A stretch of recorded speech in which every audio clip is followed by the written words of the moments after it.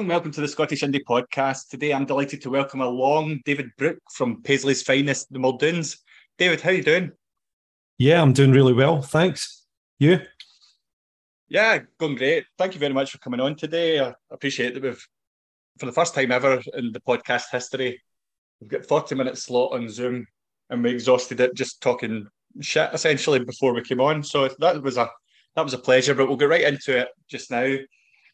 Things are really kind of speeding up for the Muldoons just now. What's been happening recently and how much are you enjoying that? It's been a little bit surreal, to be honest with you. We hadn't released anything since last year, and we're working hard on our next album just now. And in the kind of run up to summer and gigs coming, we thought we would put a single out and just kind of stay engaged and with people who follow our music. And we didn't really expect anything different. We've got really good links with people who like our music, but lo and behold, we've been getting fairly extensive radio play on Radio 6 and other regional BBC radio stations. It's unexpected and it's a real buzz. I don't know what it's like to be in other bands, but this is new and exciting for us, and we're really lapping it up right now. It's fantastic. And that's something that I've focused on before on the podcast in terms of, despite the fact that the Muldoons, if you forgive me for saying it, are a wee bit longer in the tooth as a band, but that thrill of been playing on the radio and also reaction from people listening to the music and really taking something from it, that must be still as humbling and overwhelming as it always was.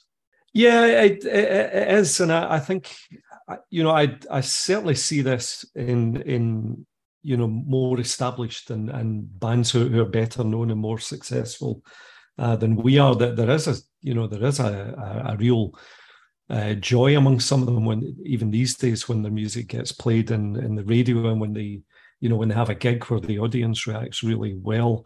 And I think probably if you were lay them down on the psychiatrist's famous sofa and ask them, I think a lot of them would admit that that's the stuff that really keeps them going. So it's certainly new for us, a lot of the stuff that's happened recently, but we are really like overgrown kids. Our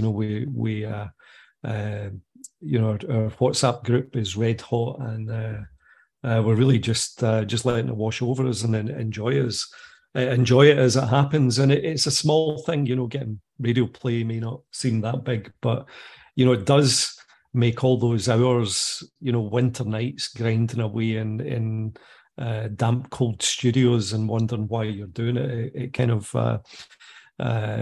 makes you feel that it really was worth something because somebody listened to it. No, I can absolutely understand that. Now, normally when I cover a band's history, it tends to be I'm going back to maybe 2018, 2019, and we've got quite a short background to the band. But in the case of the Muldoons, it's very, very different. Obviously, the band reformed again in 2017, but you've got a fair degree of past behind you, shall we say? Yeah, are you saying we're old? Not at all. You're putting words in my mouth. Yeah, I mean, we do feel a bit fraudulent sometimes. I mean, we are all in some way connected to Paisley. Most of us met back in the 90s as young, spotty students at Paisley.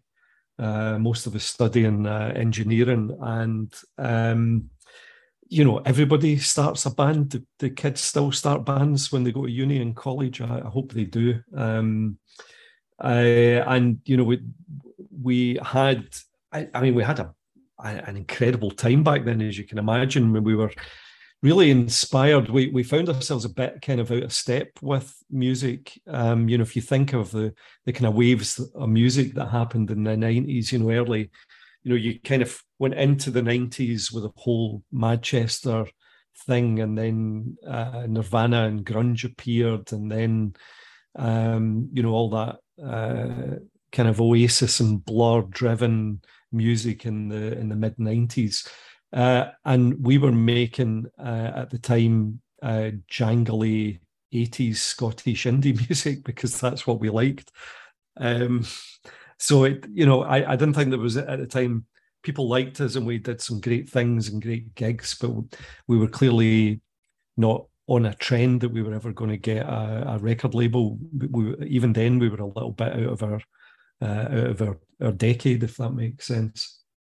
Yeah, and so that kind of leads us on quite nicely. What was the inspiration then, come 2017, to revamp and reinvent the Muldoons and come back? Was it a conscious decision? Was it just a chance meeting? It seems quite a curious thing that after a prolonged period of time apart, you decide you're going to give it another go. Yeah, I mean, this has turned into the longest one gig reunion I think that any band has ever done, and that was what happened. None of us played music. We threw the towel in, I think, about 96, 97. I remember we played in a tea break gig, and we'd said, if we don't actually get to play at Tea in the Park, we're going to chuck it. And needless to say, we didn't get to play at Tea in the Park, so we did that. And by that time, we had all graduated and had to get proper jobs and careers and things, and it just felt like it had run its course. So we got back together 4 or 5 years ago, basically because we had a friend who was involved with the bungalow in Paisley at the time and had kind of encouraged one or two of us to do it. Partly, I think, because as a reaction to, there weren't, there was a perception there weren't enough original music bands around, and a lot of the venues were, putting on a lot of tribute and cover acts, to get people through the door. So that was the kind of catalyst for getting us started. We kind of said, okay, we'll quietly go and rehearse, see what it sounds like, and if it sounds okay, we'll think about doing a gig. So that was the kind of tap in the shoulder, if you like, to get everyone back together. It must be said it's a cracking venue, the bungalow, isn't it? It seems to be live music on almost on a nightly basis, really kind of giving Paisley a bit of a voice and a real kind of music scene they can be proud of. Yeah, it's there are at least a couple of good venues in Paisley now that seem to be doing well. And the bungalow, yeah, you're absolutely right. It's a phenomenal place to play and go and watch music. And I go there myself. When we were allowed back in the pubs after lockdown last year, we had a band night out in the Bull, and we ended up in the bungalow, and there was it was a kind of rockabilly band playing in there who were absolutely fabulous. So yeah, I think there's a lot going on in Paisley, and the music scene's kind of bubbling along there quite well, I think. When you formed in 2017, the following year you released Lovely Things, and that really got a positive reaction. I can actually remember being introduced to it by a friend as well, and it was only kind of in the last couple of days when we've been teeing up this podcast, I revisited it and remembered, I'm pretty sure it featured in a couple of kind of recommended playlists for myself at the time. It's two cracking songs on there, and it got such a positive reaction. At that point, are the wheels in your head kind of going, right, we've maybe got something here, we can kick on and continue to thrive as a band?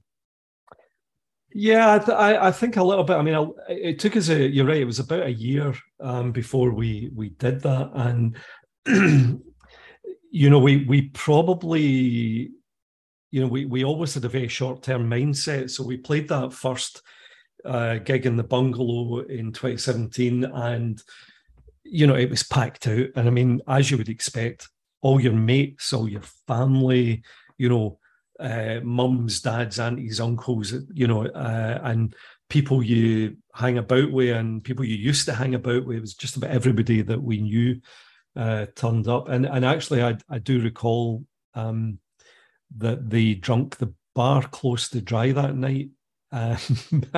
There was I think over the PA, they had to announce there wasn't anything left in draft. And there was a danger the scenes were going to get ugly as people fought over the last can of flavoured cider at 1 a.m. But I think the guy who ran the bungalow at the time just, was really chuffed that it had been a success.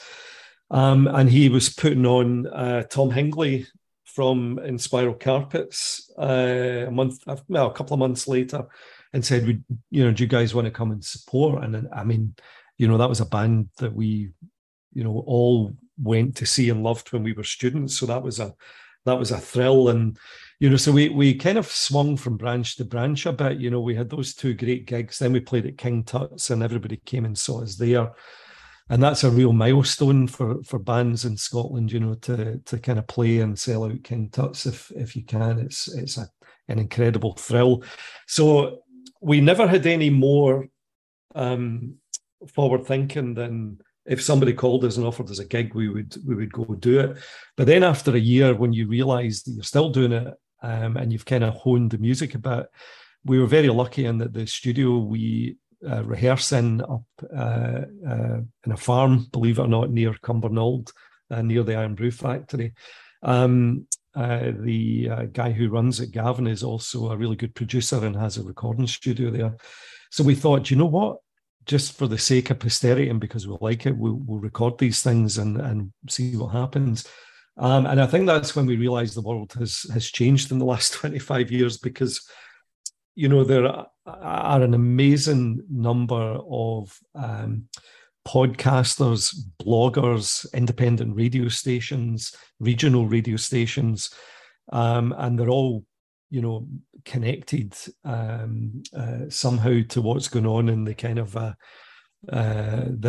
indie scene. And all of a sudden, you'll see on Twitter that someone in Germany or Italy or even Japan or America starts to play your song. And that's what happened with Lovely Things. And it was and at that point things change because then your mindset changes, and it goes from if someone offers us something, we'll go do it, to you start thinking, the light goes on, say, actually we really like this, we're getting a buzz out of this, so we're going to be a bit more deliberate about it and do things, plan what we're going to do and see what happens.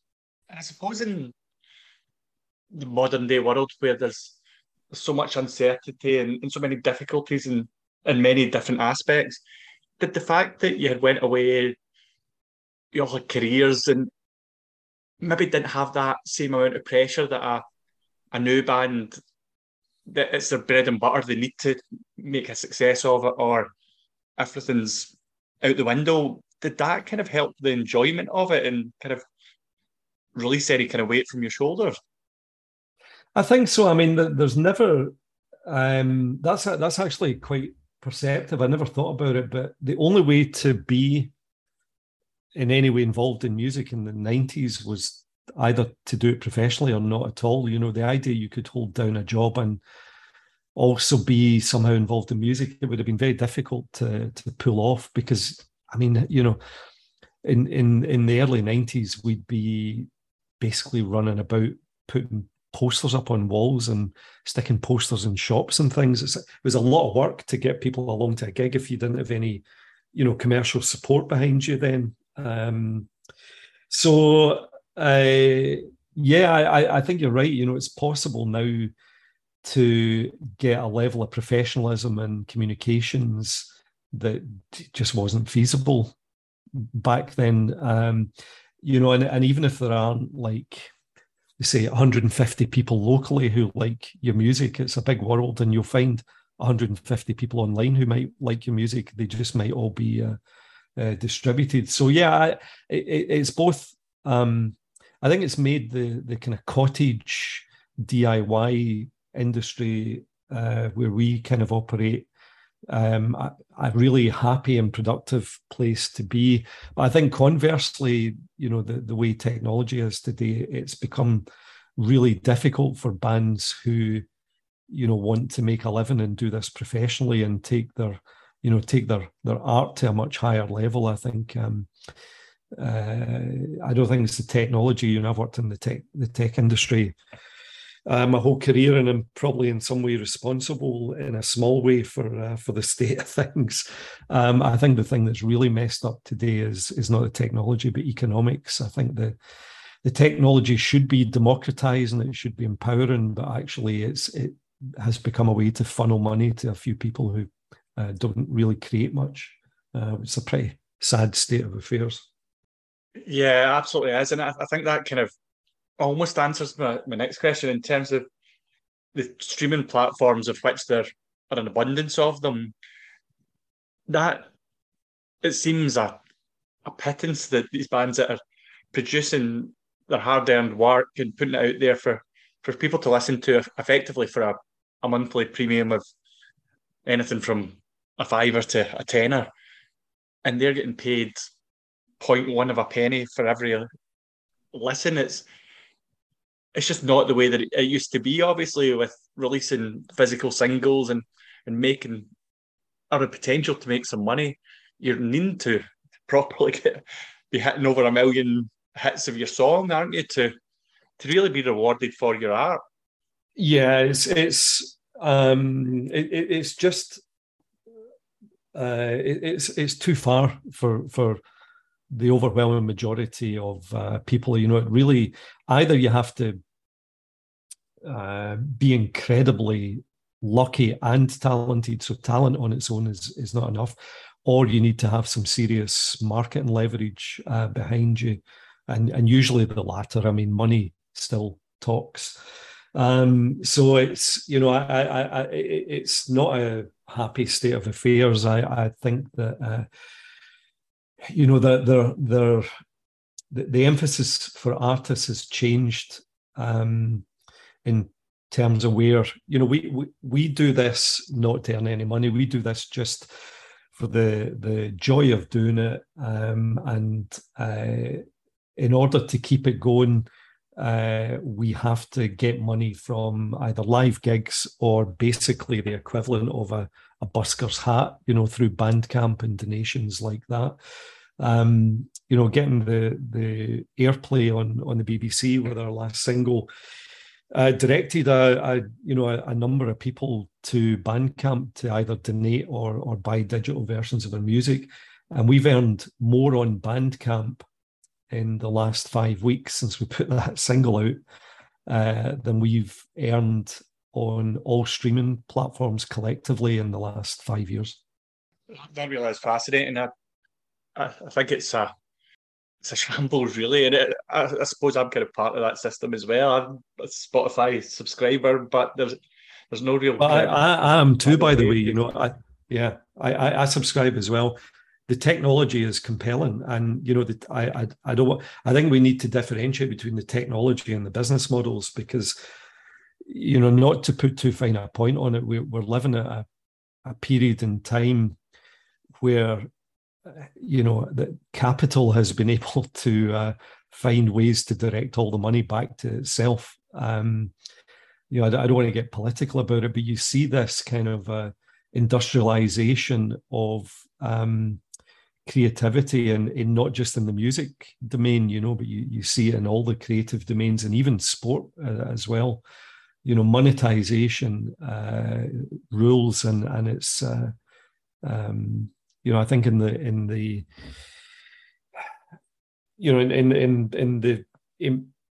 phase we're currently in, I think it's been quite disruptive for a lot of those art forms. But I think there are causes for optimism. I think we've landed in a very happy home in last night from Glasgow, and what is really interesting to me, as someone who has managed various businesses in the technology industry, professionally is the business model here. You know, it's not a for-profit business model. You know, it's a business model designed to encourage and develop creativity, and it's a form of patronage from people who enjoy, you know, the music. And it's, you know, I think there are business models like that could be scaled up and could benefit both you know, musicians and people who like music if we can find ways to do that. So I don't want to be too despondent. It is horrible. You're absolutely right. But the technology, I think, is, you know, it's compelling, but the monetization is just awful. You know, it's the people who create least are the people who are earning money, and it's completely upside down. Yeah, it's almost kind of wild to consider. You wouldn't have thought 20 years ago you would effectively have a jukebox on your phone that could play any song at the drop of a hat, and instantly it's quite crazy. But that's just the progression of the technology, as you say. Let's flip it back to the Muldoons and Made for Each Other. The album was released in July of 2020.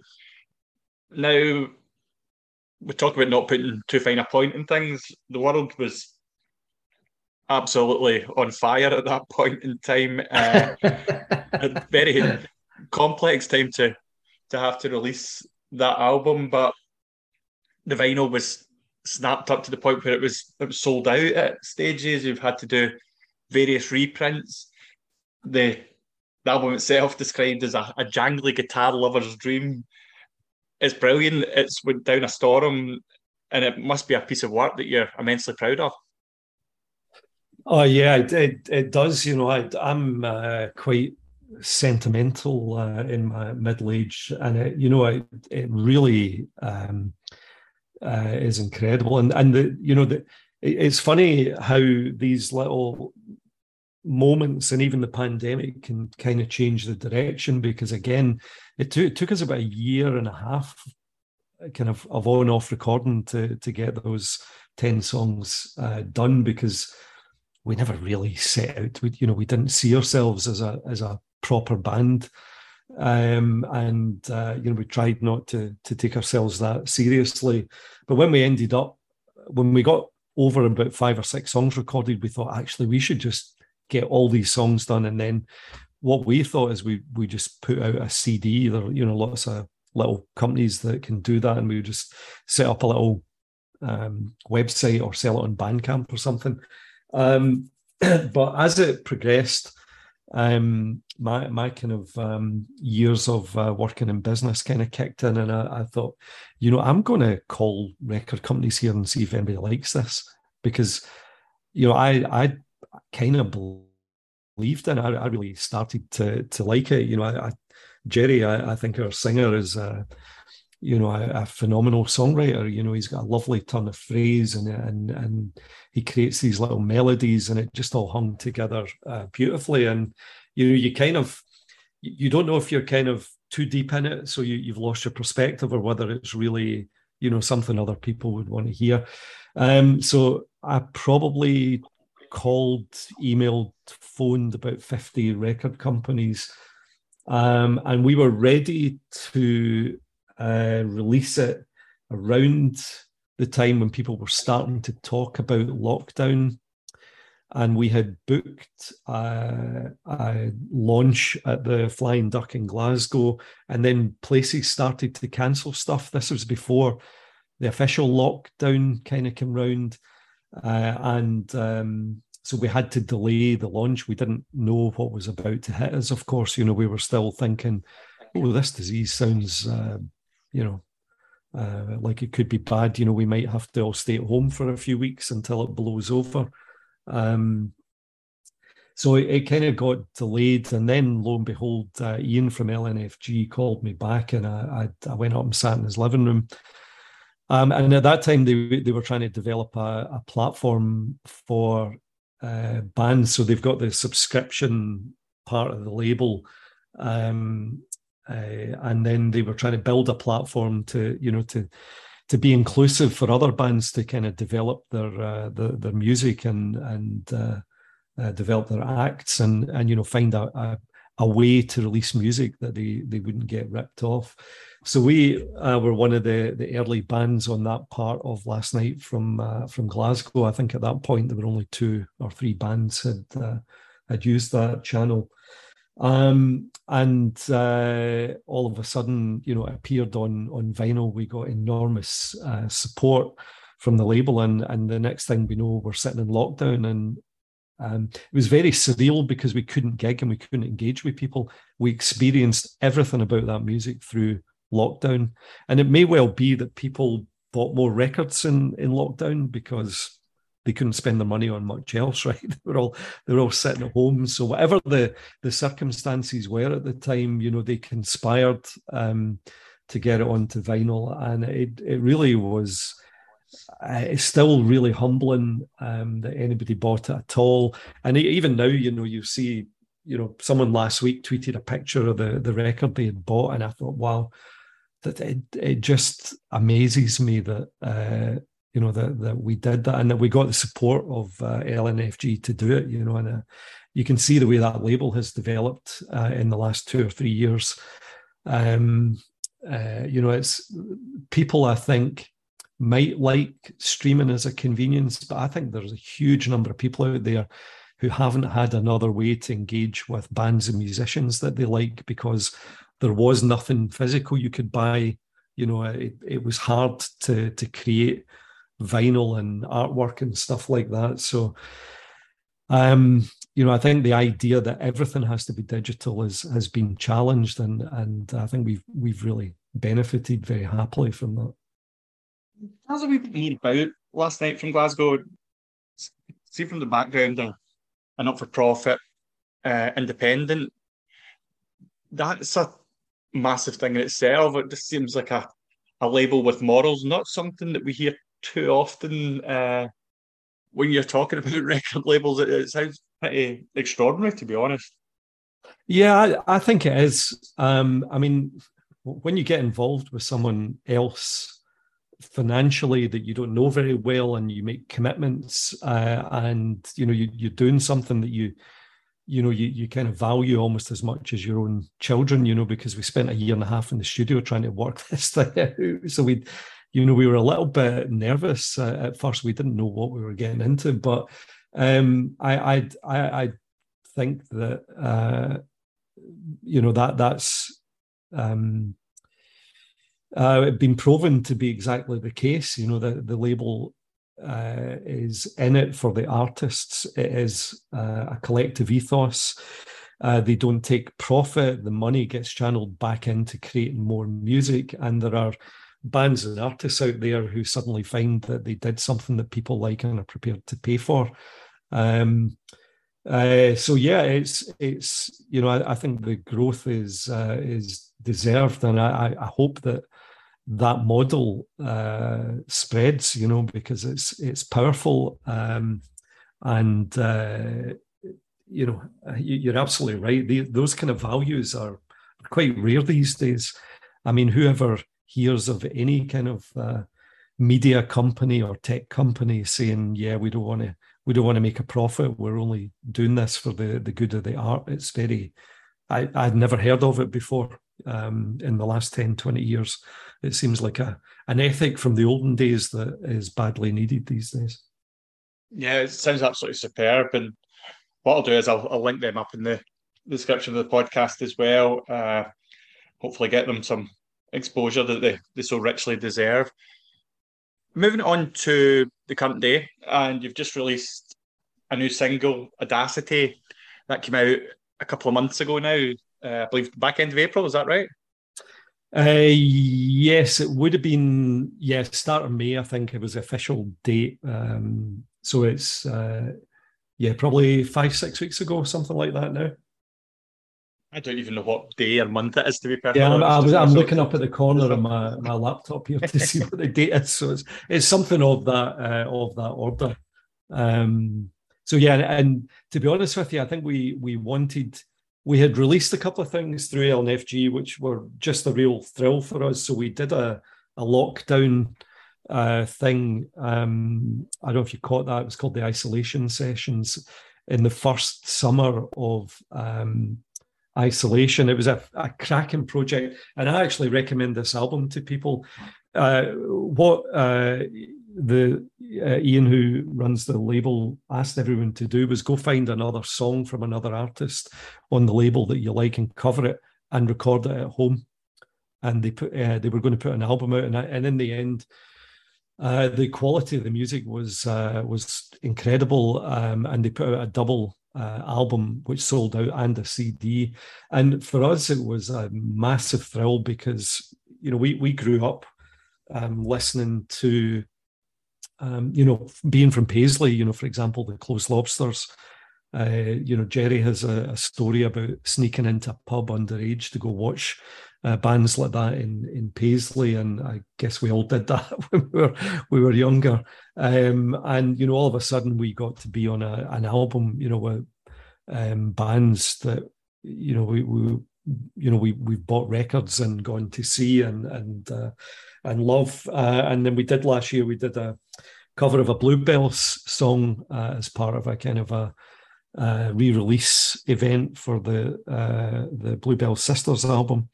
And that was another phenomenal part of being this label, because actually the Bluebells themselves kind of nudged that into release, and Bobby designed the cover for us, which was a kind of reworking of the original single. So we've had incredible support, not just from the label, but from other artists and people that we really look up to. I mean, the idea that we'd get feedback from bands like that is just mind blowing. But the interesting thing was that the single that you just asked about, it's the first piece of work first song we wrote in this century.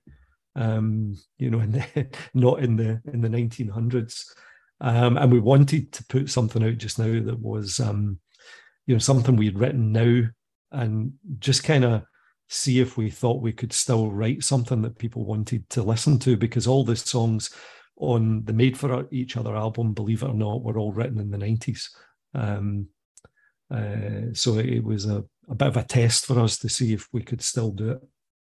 And just going back slightly there, the kind of camaraderie and support from fellow bands, it just all kind of adds to that feeling of community that seems to exist in the Scottish music scene just now, and the kind of wider music scene in general, actually. Yeah, I think so. I mean, it's been a real surprise to me. We hadn't even played outside Scotland until recently, and we become very friendly with a band down in the northeast of England, and we played down in Newcastle.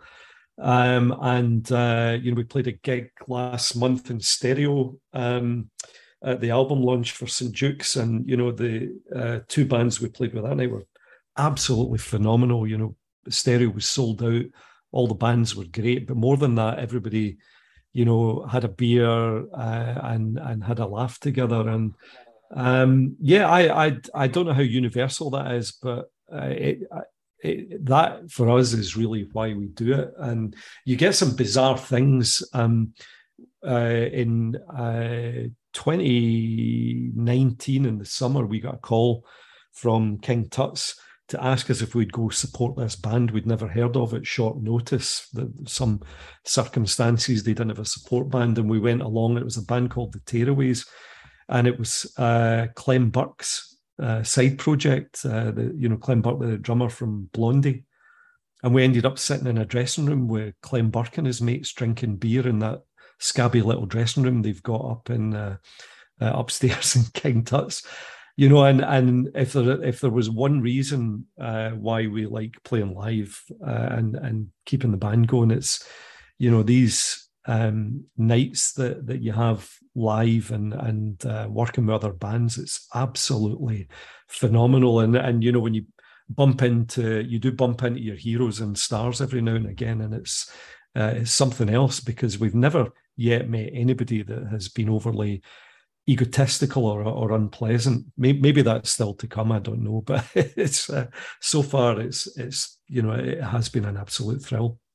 And just moving on to the live side of things, there's a gig at the end of the month. As you move towards the launch of the new album, what else have you got coming up in terms of gigs and also upcoming releases? Yeah, we probably won't see much more in the way of releases this year. We're getting closer to getting into the studio to have our album recording. We always had in our mind we would try and do that by autumn. We've been gigging recently some of the new songs, and no one threw anything at us, so we'll take that as a positive. Currently, we've only got 2 live events scheduled. There's so many things, conversations that go on that take such a long time to turn into real gigs. But we're doing an acoustic gig in LNFG has got its own shop now in the Hidden Lane up in Finnieston. And there've been some great gigs up there, like BMX Bandits and bands like that. And it's a little intimate in store or out in front of the store. And for us, it's a bit of an adventure because it's acoustic. And we've never played acoustically, at least not since Jerry and I went busking in front of BHS in Sauchiehall Street in the 90s for beer money. So we're doing that, and then we're going to play a festival in Kassel in Germany in September, around September weekend, which is it's just incredible for us, to go and play in a place like that. For me, it's especially good because I got a strong connection with Germany. I lived there a long time, and I've got a lot of friends there. And my daughter was born there, and my son went to school there. So that's pretty exciting for us to be doing that. So there'll probably be more things will appear, but our focus now is to get in the studio as soon as we can get the remaining songs finished and get that recorded. So it certainly sounds like there's a lot happening in the next couple of months. The trip to Germany sounds particularly exciting. At this point of the podcast, what I tend to ask the guest is for a couple of Scottish bands or artists that you very much enjoy, the listeners to the podcast may or may not have heard of. So I'm putting you on the spot a wee bit here, David, but can you take it away from here? Wow, you are absolutely putting me on the spot. So can this be lesser known bands, or can it be fairly successful? Yeah, absolutely. That's even better, to be honest, because they tend to end up being my next podcast guest. All right. Well, I'll tell you who I'll start with in the hope that you do get them as your next guests. Is living in Edinburgh for a while, and having had my son grow up as a teenager and be a complete music obsessive. You probably aware of Young Fathers from Edinburgh. Who I think they maybe won a Mercury Prize a few years ago. They've been around for a few years now. Yeah, that's right. They did. I can't remember now if they won it or just were in it, but they're a Scottish band that I just absolutely adore, and it's a genre of music that probably is not regularly associated with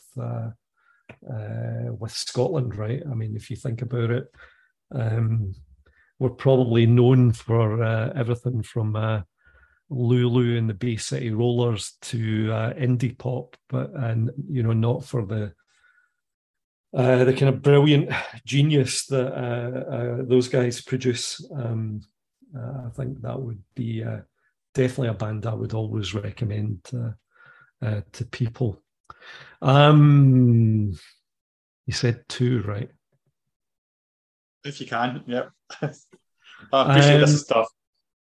Well, the other thing I should probably recommend something from the label, and Last Night from Glasgow have become so prolific in terms of creativity in the last few years that there are a whole load of bands that I really enjoy listening to on there. If I had to choose an album that I was listening to a lot just now, I would probably recommend Album Club, which, it's just a phenomenal record. It's original. It does sound, I think if you had to guess where it came from and you were into alternative music, you probably would guess it was a Scottish band. And they've got an incredible album cover where they've basically just got a photograph of the Lauriston, the pub on Kilmarnock Road. Yeah, I've frequented it a few times as well, I must confess. I would recommend listening to that. That's a phenomenal. But there are now 15 other bands on the label who are all hating me for not mentioning them, but there are so many to choose from. No, and I'll cover your back there in terms of linking up Last Night from Glasgow and the description of the podcast and giving it a wee push as well on the podcast Twitter. So I'd really encourage you to check out the bands on that label. They're doing fantastic work, as David has already described today. David, all that's left for me is to thank you for your time today. It's been an absolute pleasure speaking to you. We had a great conversation before we started and an even better one on the podcast. Thank you so much. Yeah, thank you. We should maybe do a separate football podcast, given that's what we talked about for so long in the preamble. Yeah, we'll wait till 6:45 today and see how Scotland go, and then I'll maybe contact you again. Yeah, let's do that. Well, thanks very much. I really, it's a great podcast, and it's been a real pleasure to be on it and get to ramble on about music for an hour. I really enjoyed it. No, the pleasure's been all mine. Just a final one though. Where can we find you on social media, streaming platforms, etc., etc.? If you just look for the Muldoons on the usual streaming platforms, you'll find us. Much better would be to go to muldoons.bandcamp.com, where you'll find digital versions of all our music there. Even better would be to go to lastnightfromglasgow.com, named after the line from the ABBA song, where we've got stuff on there like t-shirts and vinyl and so on. And our social media is pretty easy to find. We tend to focus on Twitter, where you can get us at Muldoons 2017, because we were only back for a one gig reunion, as you recall, or on Facebook, where it's just dead easy, just / the Muldoons. We're everywhere these days, as my wife is frequently reminding me. David, thanks again. Yeah, great to speak to you. Thanks very much. You've been listening to the Scottish Indie Podcast. I'll be back in 2 weeks' time. Until then, thank you. Goodbye.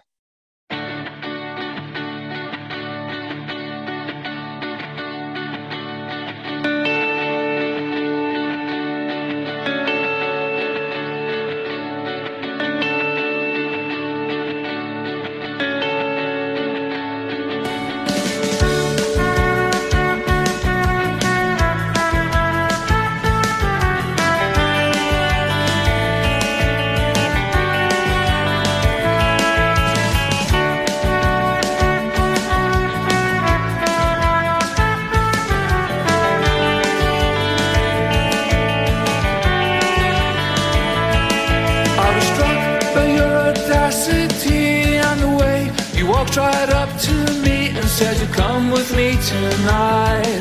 You're coming home with me tonight." I was struck by the velocity of the effect that your words had on me. I didn't stand a chance. No, I didn't stand a chance. 'Cause I was caught in your beautiful night. I'll never forget the night that we met. Caught up in your charms, held in by your arms. I was struck by your vivacity and the way you shone in front of me. I was blinded by your light, blinded by your light.